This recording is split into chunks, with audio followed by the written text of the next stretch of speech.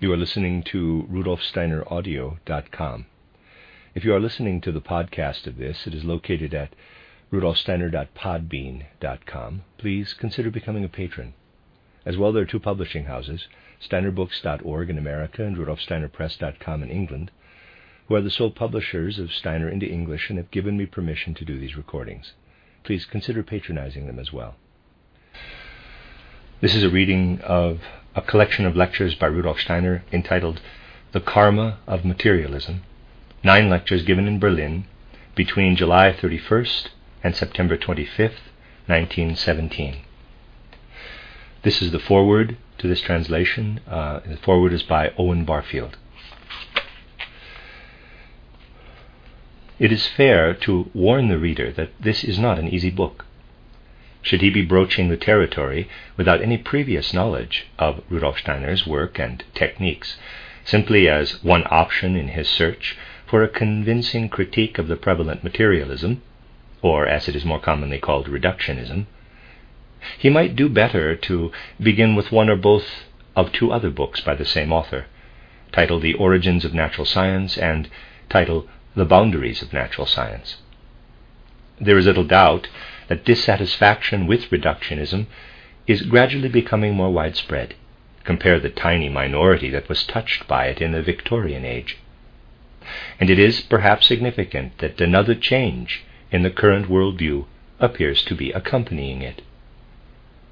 I mean an increasingly wide acceptance of the notion that human consciousness itself is in process of evolution, that there has not merely been a progress from one set of ideas, largely erroneous, about the nature of the world and humanity, toward a more advanced one, but that the very structure of consciousness, the whole relation between man and nature, has been changing through the millennia.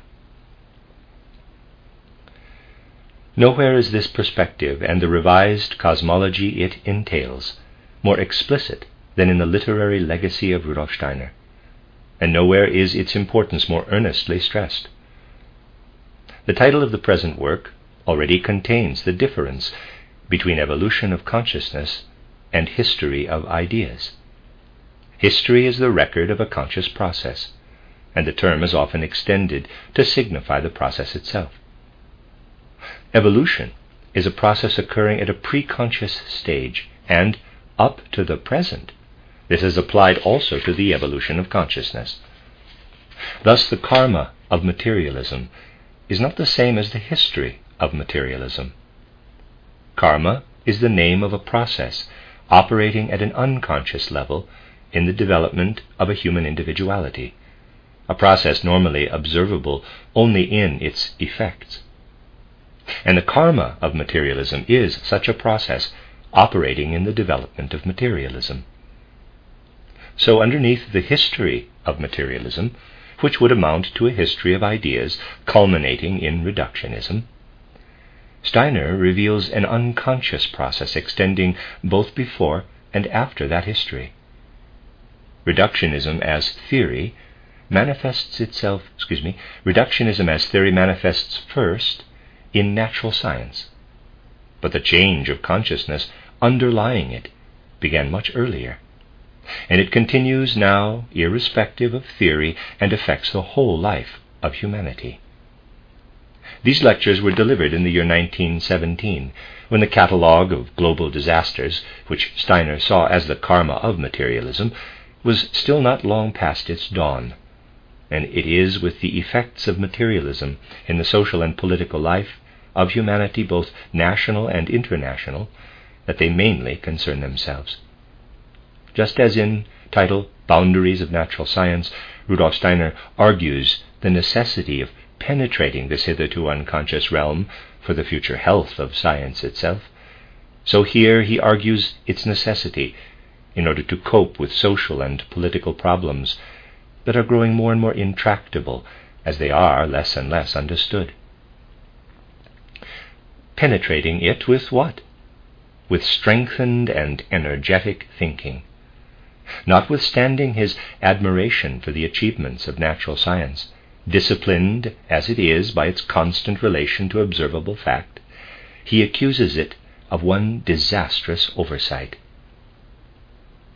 while it has devised and continues to devise ever more elaborate and more precise tools for investigation, it has left unexamined and unimproved the first and most essential, the most ubiquitously applied of all its tools. It has never tried to examine the nature of thinking itself, the point at which unconscious process blossoms into, or rather sets as, conscious thought. In the Boundaries course, Steiner describes a method by which scientists could embark on such an examination. Here, he is more concerned with the effects that have stemmed from their failure to do so at the time of the scientific revolution and after it. This involves reverting to that period in history and to the period preceding it. It is no use just saying, yes, there has been an evolution of consciousness, and it has resulted in materialism. It is no use simply chronicling effects. The process itself must be penetrated, and penetrated in detail. And if this entails reference to the thought processes of such historical figures as Thomas Aquinas and Martin Luther, so be it. The first step, however, is to delineate the process itself as far as possible, and this he does in Lecture 3, by way of a careful treatment, both synchronic and diachronic, of the relation between intellect, perception, and breathing. The lecture should be read carefully, for it is there that he lays the foundation for the doctrine which he will go on to inculcate, namely, that the unconscious is not just spirit, still less, of course, the Freudian psychophysical jumble, nor is it simply an inferred and unknowable world of spirit. It is a world of active spiritual beings, whose particular aims and influences are not wholly, and will become less and less, beyond the reach of human knowledge. Or perhaps it would be truer to say the doctrine which he will go on to assume. That is one of the reasons why it is a difficult book, not simply because such an immaterial cosmology is repugnant to the contemporary mindset, for repugnant it certainly is, except to a level of open-mindedness that is deplorably rare.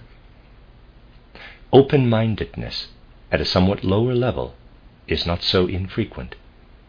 There are many minds in our time acutely aware of the apparent impotence of the human spirit to deal with the complex and apparently insoluble problems that increasingly threaten its continued existence, and which go so far as to proclaim that a new kind of consciousness seems to be demanded of us.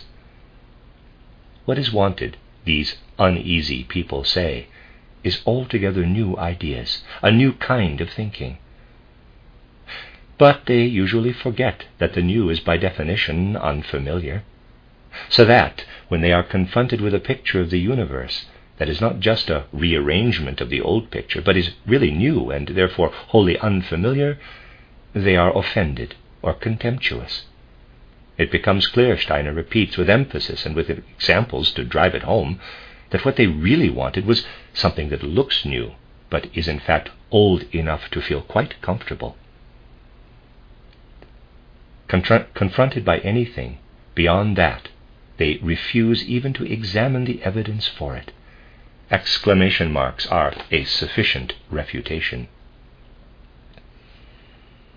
For many readers, there will be the added difficulty of what they will feel as its author's tendency to plunge in medias res. Quite early in the book, they will be confronted by references to named spiritual beings to whom they have not been introduced, notably certain of the spiritual hierarchies who have been differently named in different traditions, but for whom Steiner uses the nomenclature found with their earliest recorded appearance in the extant literature of the West, that is, the work of Pseudo-Dionysius, and over and above these to the adversary figures of Lucifer and Ahriman, especially the latter. If the reader is wise, he will reflect that where knowledge of the immaterial itself is at issue, and not simply knowledge of its material effects, it is the same as with all knowledge. Neither things nor beings can be spoken of without being identified, or identified without being named. It remains true that some previous acquaintance with the literature of Steiner's anthroposophy will greatly reduce this difficulty, and will prevent the names being merely names. Nor is there much doubt that most of his original audience enjoyed such an acquaintance. Some acquaintance, then, with the literature of anthroposophy is desirable in a reader of this book. But I would not say it is indispensable. There is another way of acquainting oneself with unfamiliar terminology, besides starting with a set of definitions. Indeed, definitions, though useful in forestalling error, may even hinder close acquaintance with the actuality of what is defined, inasmuch as they tend to substitute abstraction for experience.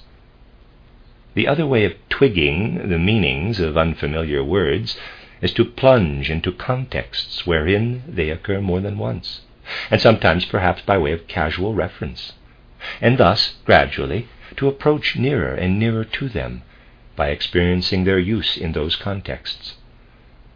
Incidentally, if this way were not a way that is wide open to us, we should never have learned to speak or to understand anything at all. I believe, therefore, that readers will not be lacking who will bypass any initial stumbling blocks as they enter into the substance of the book and become more and more impressed by its whole tone, by the authority born of wide learning, long reflection, and exceptional insight, and by the profound sense of responsibility, alike to the truth and to humanity, that breathe through its wide-ranging paragraphs. Owen Barfield.